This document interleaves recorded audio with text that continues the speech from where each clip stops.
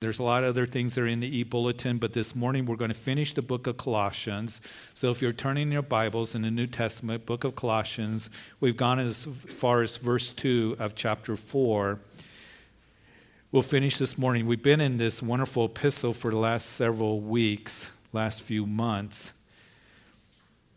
As Paul the Apostle in chapter 3, we saw given instructions as it deals with the relationships in the marriage in our home and in the workplace. And before we get started, let's pray. Lord, we do come. And as Paul wraps this epistle up to the Colossian believers, it's for us. So Lord, I pray that we would be attentive to the things that are given to us as we read for our benefit and blessing. And Lord, I pray that we would be teachable this morning. I thank you for this time of worship. And you are the one that should have preeminence in every area of our lives. You're the creator of all things. You're the creator of us. And you hold all things together. That includes our lives. And in him is all the fullness of the Godhead. You are completely, Jesus, completely and perfectly full of the Godhead. God manifested in the person of Jesus Christ. Dwelling in our hearts, as Paul writes. Christ in you.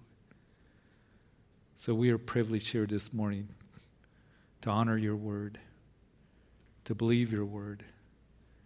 And Lord, speak to our hearts as we soften our hearts before you and open our ears to you. In Jesus' name, amen. So keep in mind that these commandments given to us because we put on the new man, the new woman, as we've gone through chapter 3, those virtues that are Christ-like. We as believers, we walk in the newness of life, putting on Christ, then walk in obedience to Christ. This is how you live for Christ. And as you do, here's how you can have a blessed marriage. Husbands, you're to love your wife. Don't be bitter towards them. Wives, submit to your husband as is fitting to the Lord. Here's how to have a blessed home in your family. Children, obey your parents. And fathers, don't provoke your children. And this is how it should be in the workplace. That you should be honoring the Lord in this way, that you employees or bondservants, he writes, obey in all things your masters, or that is bosses, employers, according to the flesh, not with eye service or as men pleasers, but in sincerity of heart, and whatever you do heartily unto the Lord. Whatever you do in life, where he has placed you, your state, that you do it as unto the Lord to please him. And then we moved into verse 1 of chapter 4 because it really belongs to that section where he's talking about the Christian home and workplace. That you, masters, give your bondservants what is just and fair, knowing that you also have a master in heaven. So we talked about those things quite extensively. I think it was a great encouragement to those of you who listened to that Bible study. And now Paul continues to give the Colossian believers and us some final exhortations as he begins to close this letter. We do read in verse 2 of chapter 4, continue earnestly in prayer, being vigilant in it with thanksgiving. So Paul again giving us the exhortation that comes from the Lord. Continue earnestly, be steadfast, give constant attention to prayer. And as we look at Paul's life, he was one that he not only preached this, but he practiced it. He was a man of prayer. We talked about when we began our study in the book of Colossians, that in chapter 1, he writes, praying for you always, and giving thanks to God the Father for you, and to the Philippian church, the other prison epistle that he writes, always in every mind, a prayer of mine, making requests for you all is what he pens to them. And even though he was in prison, chained to a Roman guard, he did what he could, and that was he prayed. He prayed constantly and continually because he had a deep concern and love for the Christians. And now Paul tells us to be vigilant in prayer. Devote yourselves to prayer, and we are to pray without ceasing, as 1 Thessalonians chapter 5, verse 17 tells us to. It's a simple command. It's easy to understand, but yet it can be so rarely applied. And I think that most of us can say honestly, I fall short of praying in the way that Paul tells me to here in the book of Colossians. And I'll speak for myself. I read this and I get convicted because I can become very busy or become very distracted I can become a bit lazy, and I'm not vigilant and steadfast in praying. It isn't that I don't pray, but I think about all the people that there are to pray for, and it is my desire to pray for my family, to pray for your family, to do it every day, and it takes time and it takes effort and making it a priority. I am reminded of that as I read this verse. And it is my deepest desire that we would be a body of believers, that we would really pray for each other. That was the model that was set in the early church in Acts chapter 2 after the birth of the church in verse 42, that they continue steadfastly, same phraseology here, in prayer, in the Word of God, in fellowship and breaking of bread. And as we talk about the Christian home, which we did last time, and the family in chapter 3, may we remember how important it is that we pray for our spouse. Listen, husbands, you pray for your wife. You pray for your kids. Wife, pray for your husband. Pray for your grandkids if you're a grandparent. Pray for family members. It's so important that we do that. Lift them up before the Lord. Pray for your boss. You might be thinking, my boss is a big jerk. He needs your prayers. He needs your prayers more than ever. If you're a boss and you have employees, pray for them. Pray for the people that work for you or work with you. And the man and woman of God that is used powerfully of the Lord, I see that they are one, as we look at scriptures, that has a consistent prayer life. I think about it when I read about Moses. He had the largest church in the history of the world, in the history of mankind, 2 million people. He didn't even have a building. He was out there in the wilderness for 40 years. And Moses was one that was dealing with them. They weren't always nice to him. They said, Moses, we want to go back to Egypt. They would have a vote to boot him out as pastor and the leader, and the vote would be 2 million to nothing. And they said, we want to go back. And why'd you bring us out here? But yet Moses was one that prioritized, probably busier than I could ever imagine, in dealing with all the people. And we see that and the hints of that in those books of the Old Testament.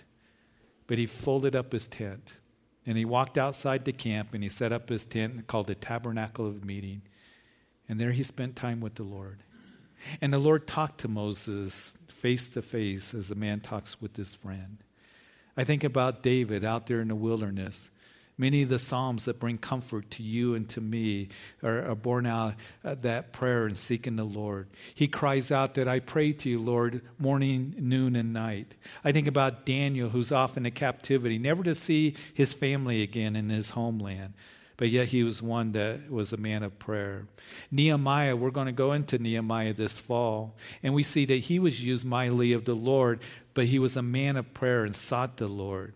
And we see those men and women in the scripture that are vigilant in prayer, that God used them in a powerful way and moved them and spoke to them. And they would pray with thanksgiving. And people will call me, and they'll call me on the radio and say, Pastor Jeff, should I pray? Because God is sovereign. He knows everything. Why should I pray to him? Because he invites us to. He says, Jesus, pray. Pray always that your joy may be full.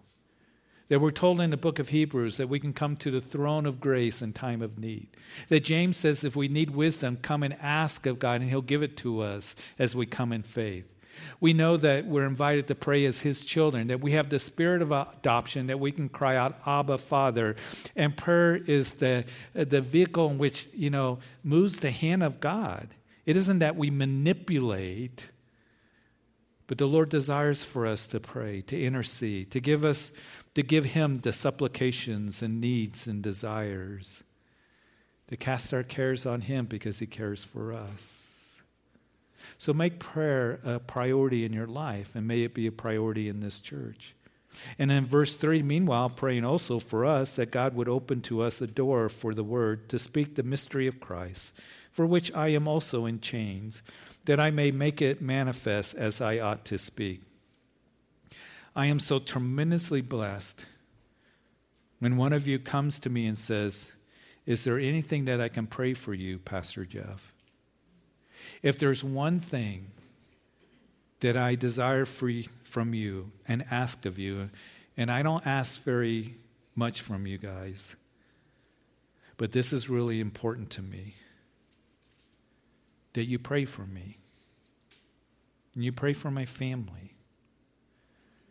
I cannot communicate to you how much we covet your prayers, how much I appreciate it. And it touches me when someone says, I'm praying for you, and I'm praying for your family, and I'm praying for the ministry, and praying for the church, and for the staff and leadership. I need your prayers. We need your prayers. And the apostle had such a heavenly perspective, and notice what he prayed for, that God would open up to us a door for the word, that I could just clearly continue to speak and minister the gospel message. He wanted to see people come into the kingdom, to continue to be saved, even if it meant that he was going to be put in chains. And I hope and pray that that's our heart, to give a clear message of the hope of the world to the world, and that is Jesus Christ loves you and died for you, and wants to save you. And it's going to mean difficulties at times. You might feel like you're chained to that place at work, or when it comes to your family, the difficulties. Your family comes against you because you're a Christian. They say, you're the religious one. Stay away from us. And relationships can be severed and even strained. At work, you're not popular. Maybe perhaps miss out on opportunities.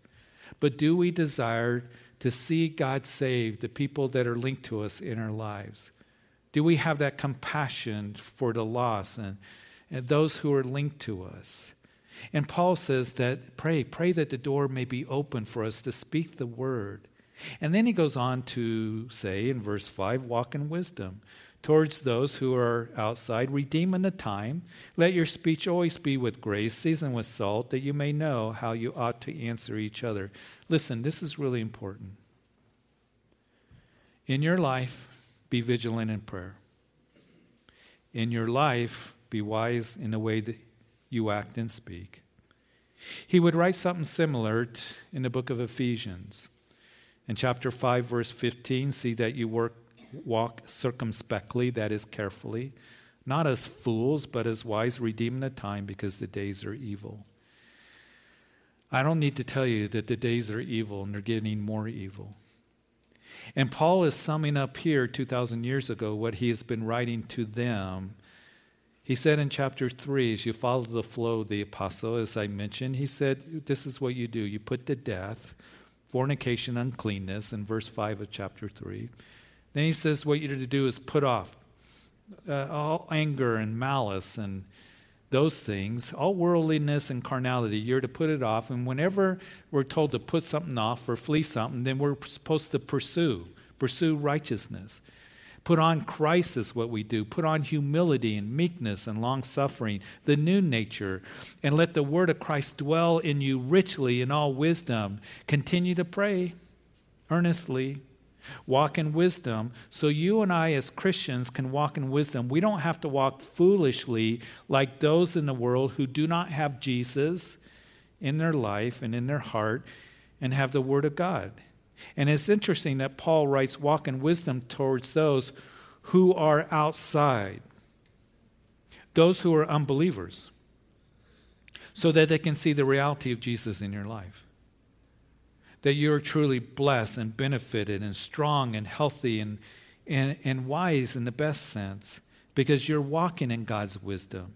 And you have the Lord that's dwelling in your heart, and He is preeminent in every area of your life, and you're desiring to be a light to others, and it's a testimony to others in their lives that what you have is real. In your conduct, as you speak words, may you speak wisely. Our speech seasoned with grace, seasoned with salt here. We tell people the goodness and the mercy and love of Christ.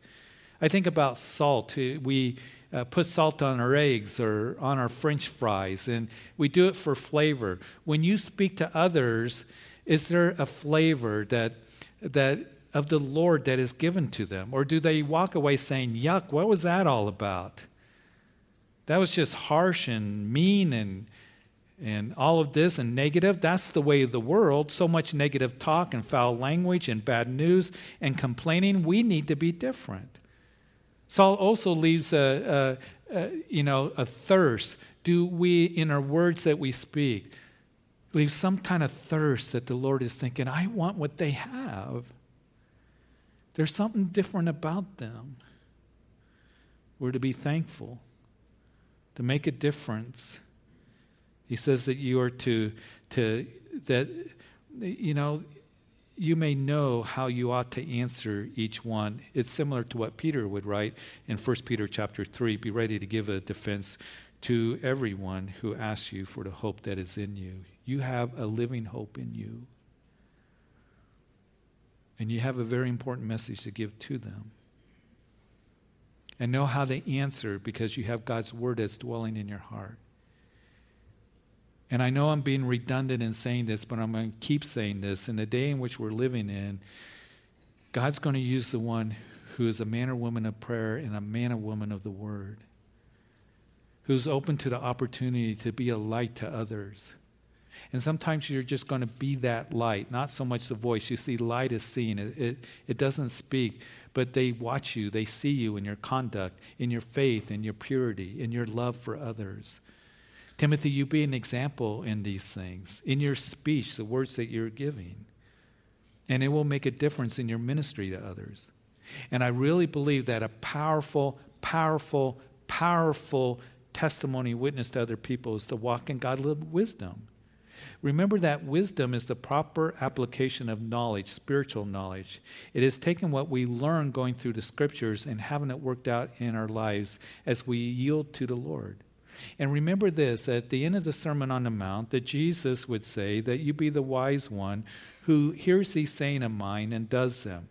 They're like the one who builds on the firm foundation and is able to stand when the storms come. And the storms do come, don't they? And the difficulties and the challenges. And as we've discussed going through this epistle, always remember that Jesus has given you the very best and strongest foundation in which to build your life on. And as you submit to his lordship, he's going to do an incredible work in your life. As you seek him, as you intercede on behalf of others. I mean, when you pray for your spouse, you pray for your family, you pray for your kids, your grandkids, their names are going before the throne of God. So you walk wisely. And I want to draw attention to one more thing before we move on. Paul writing, continue earnestly in prayer, be thankful, look and pray for that open door to share Christ with others, walk in wisdom, let your speech always be with grace and seasoned with salt, that you may know how you ought to answer each one. But in the middle of all that, he says, redeem the time. Ephesians chapter 5, redeem the time for the days are evil. Life is short. Life is but a vapor. We don't want to be wasting a lot of time doing foolishly, wasting a lot of time living for the world or living after the world or entertaining the world. We want to live wisely, be a blessing to others and a witness to others, instead of wasting time in things that really don't matter. I can spend more time, I'll speak for myself, in prayer reading the Bible.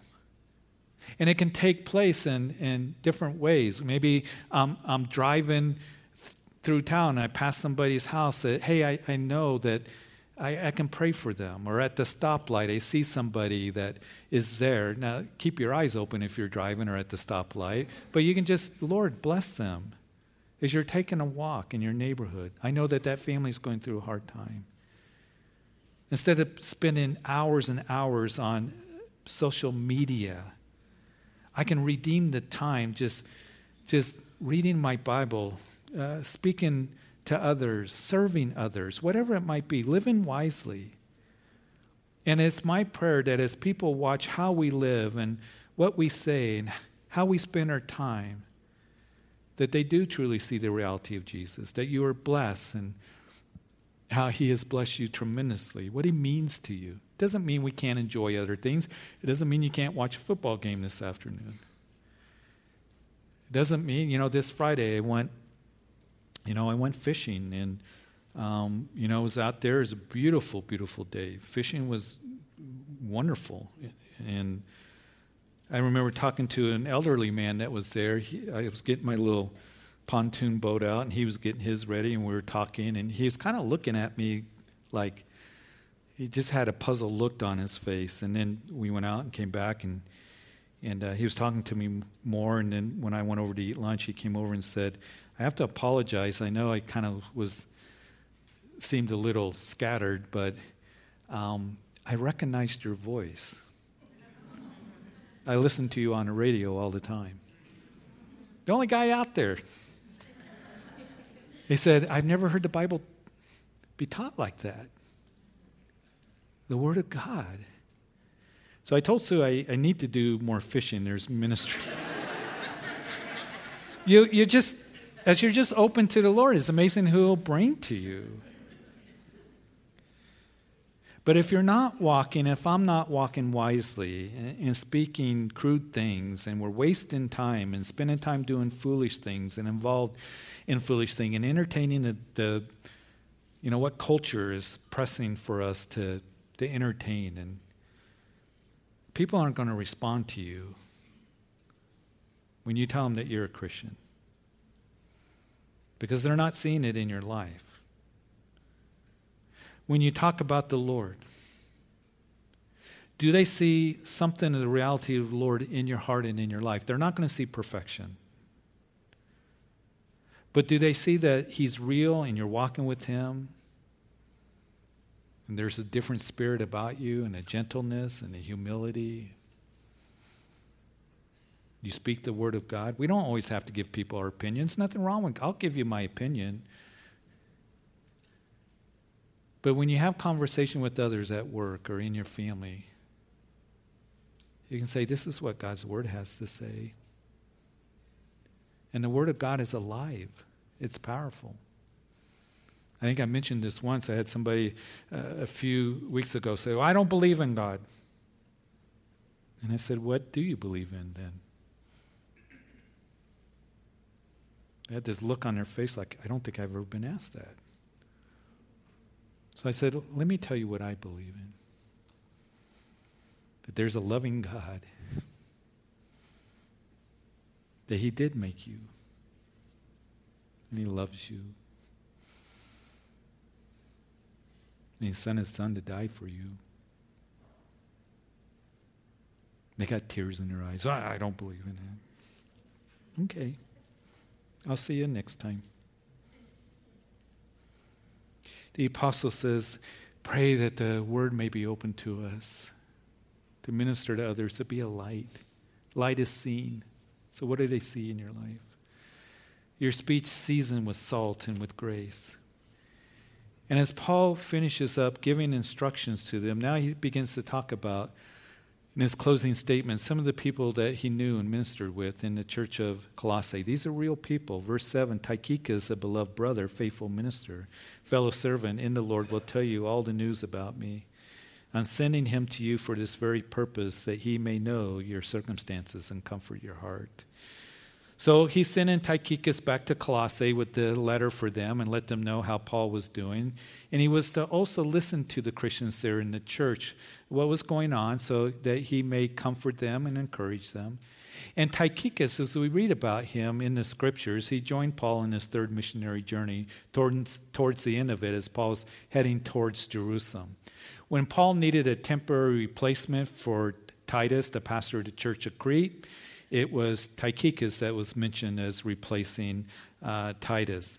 At the end of Paul's life, when he says to Timothy, he's writing to Timothy, he's in that Mandarine dungeon, he's in an awful place, different than this first imprisonment. It was a pit. It was a hole. And he writes to Timothy, he says, my departure is at hand, Timothy. He says, come to me quickly and bring my coat. It's cold in here. And bring the parchments is what I ask you to do.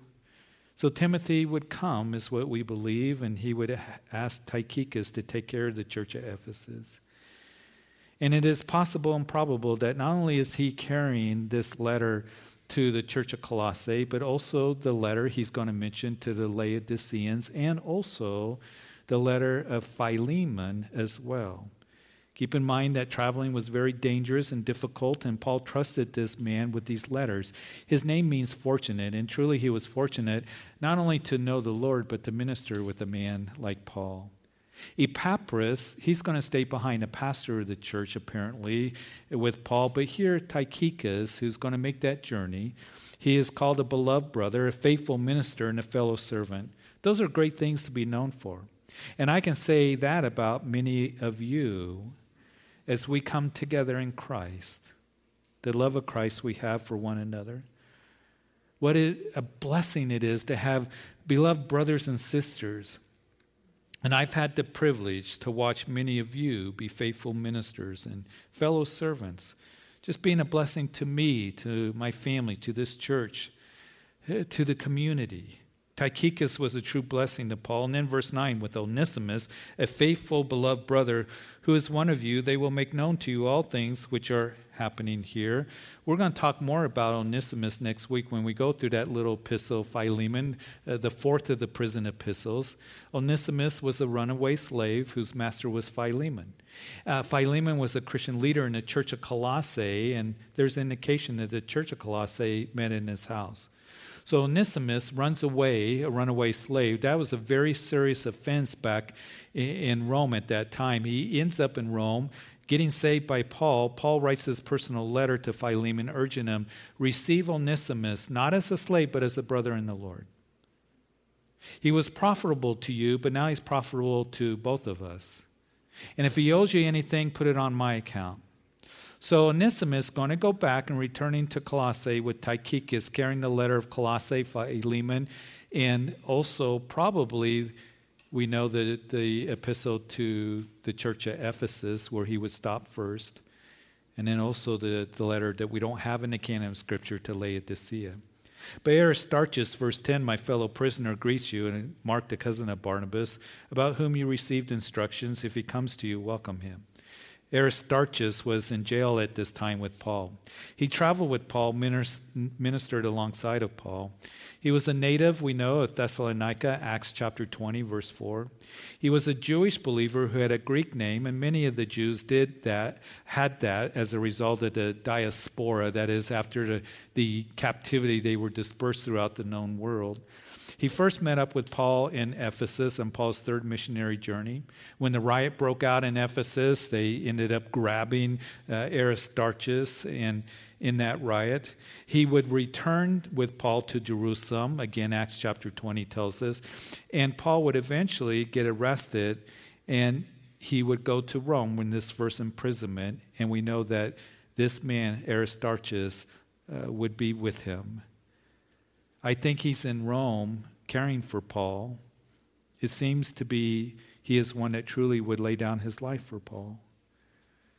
And no greater love than this, that a man be willing to lay down his life for a friend, Jesus said in John chapter 15.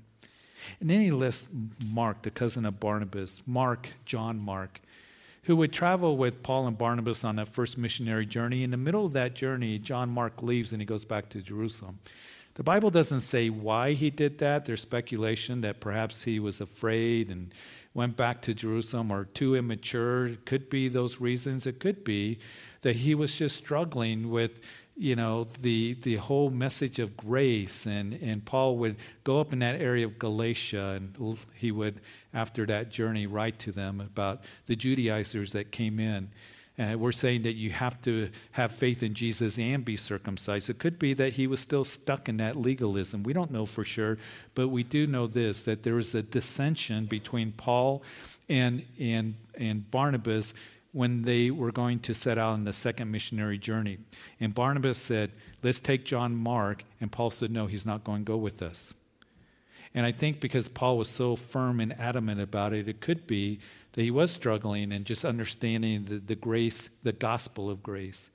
But that relationship would end up being restored, Paul and John Mark, because at the end of Paul's life, he writes that send John Mark to me. He's useful to me. And in verse 11, Jesus, who is called Justus, these are my only fellow workers for the kingdom of God, who are of the circumcision or Jewish. They have proved to be a comfort to me. Justus was his name among his fellow Romans, Jesus or Joshua, his name before his fellow Jews. We don't know much about him, but he's listed as a fellow servant of Christ. So Aristarchus, Mark, Justus were Jews who were believers. Epaphras, who is one of you, a bondservant of Christ, greet you, always laboring fervently for you in prayers, that you may stand perfect and complete in all the will of God. Remember, Paul said of Epaphras in the beginning of this epistle, he's a fellow servant, a faithful minister, probably the pastor of Colossae. He comes to Rome to see Paul. He tells him of the affairs of what's going on, these false teachers coming in, the Gnostics, the legalists, the mystics. So that would prompt Paul to write and bring correction to them that we saw in the first 2 chapters. But here this man, Epaphras, he labors fervently for you. Listen, in prayer. Coming back to prayer. I like that. It convicts me, it's an example to me and speaks to me. You see, I haven't failed you, Calvary Chapel, if we don't have the biggest building. We got a small building. I haven't failed you if we don't have the most dynamic social media. If I'm not the most popular pastor around or most dynamic speaker. But I have failed you if I'm not praying for you. I have failed you if I'm not giving you the Word of God.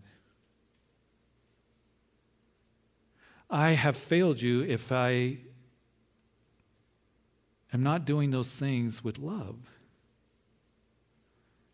And we can lose such perspective in the church today. We got to have this and bigger that and grander and things like this. We want to do things to try to minister to as many people as we can.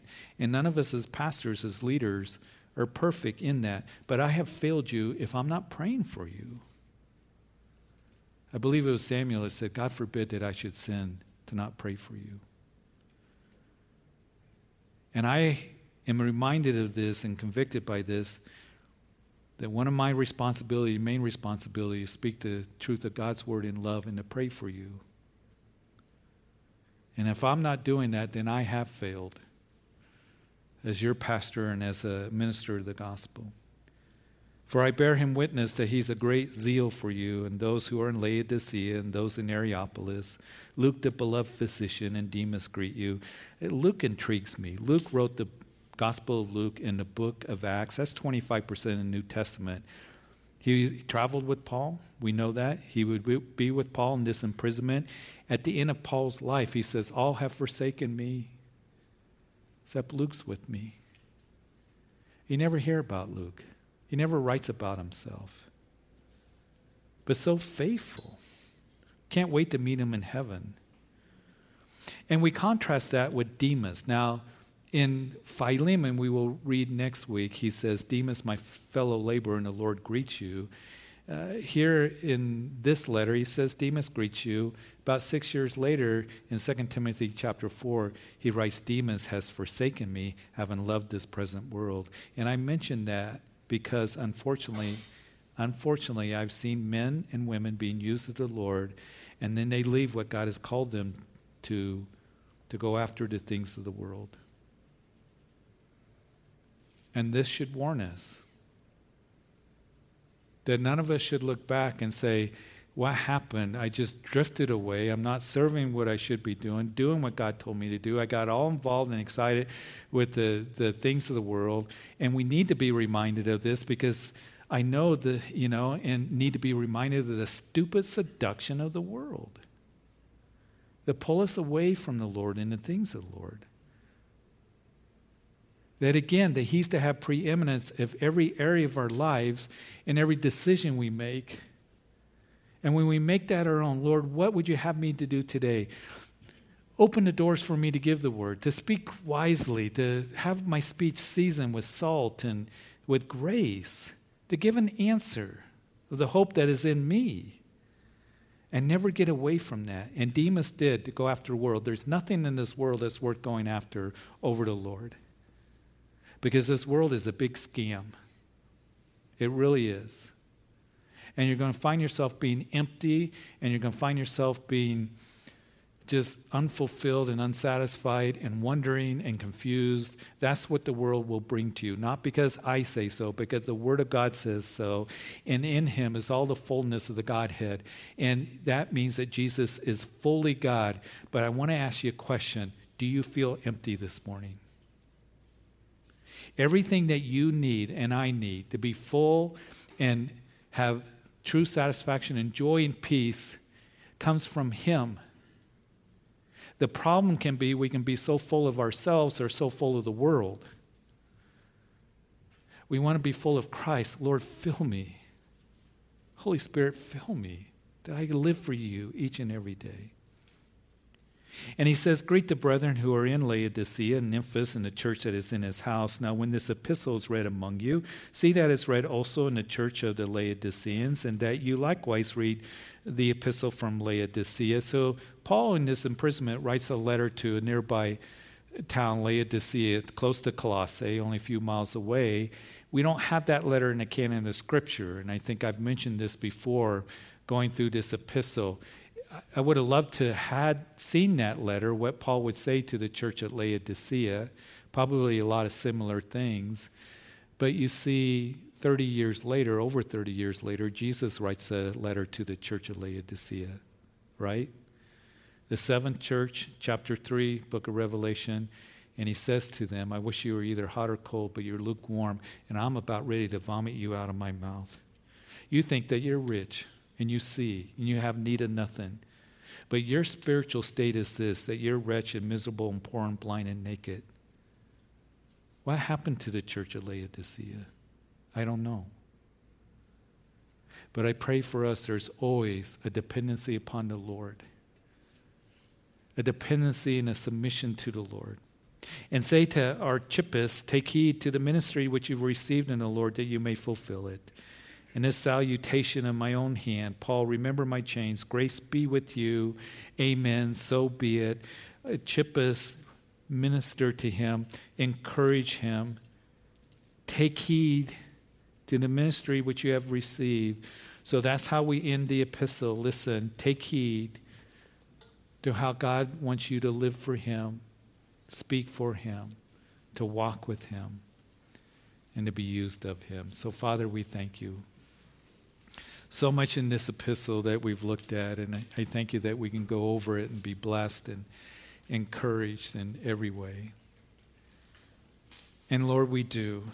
We want to take these things to heart. We need your help to walk in wisdom, our speech to be seasoned with salt and grace. Let no corrupt word proceed out of our mouth, is what Paul would write to the Ephesians, but what is necessary for edification for the people that we speak to build them up, to speak truth. Lord, I pray that they would see the reality of Jesus in our lives. We know they're not going to see perfection, but they see something real, Christ in us, the hope of glory. We need you, Lord, and may we be ones that are praying for our families, husbands for their wives, wives for their husbands, for our children, for our grandchildren, for the body of Christ, for those linked to us in our lives, those we work alongside of, and Lord, those who we live next to be a light to them. And Father, I just pray that you would have preeminence in every area of our lives every day. You created us. We're created for your purposes.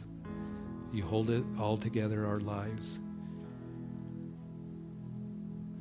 It's all about you. It's found in you. It's fulfilled by you, Lord. Nothing else, nowhere else. Every day, redeeming the time, because the days are evil. Father, I want to pray if there's anyone listening or here that you've never given your life to Jesus Christ, that today is the day of salvation. He is your salvation. There's none other. He went to a cross and died for your sins and rose again, and he conquered sin and death. And the invitation is for you to come, to humble yourself, repent, and turn to Jesus and say, I come to you humbly before you and ask for forgiveness. I believe that you died for my sins and rose again. Be my Lord and Savior. And as we do, eternal life is promised, a new beginning, relationship with the Father, reconciliation, and brought into the family of God. Today is the day of salvation. Right now, sincerely in your heart, this means anything to anyone here in this place or listening. You can come and say, Jesus, I am a sinner. I ask you to forgive me of my sins. I believe you died on the cross for me. You rose again. You conquered sin and death. And I ask that you would forgive me of my sins and be my Lord and Savior, because you are the Savior of the world. And I thank you for this new beginning and want to know you and walk with you all the days of my life. I thank you for bringing me to the family of God. In Jesus' name.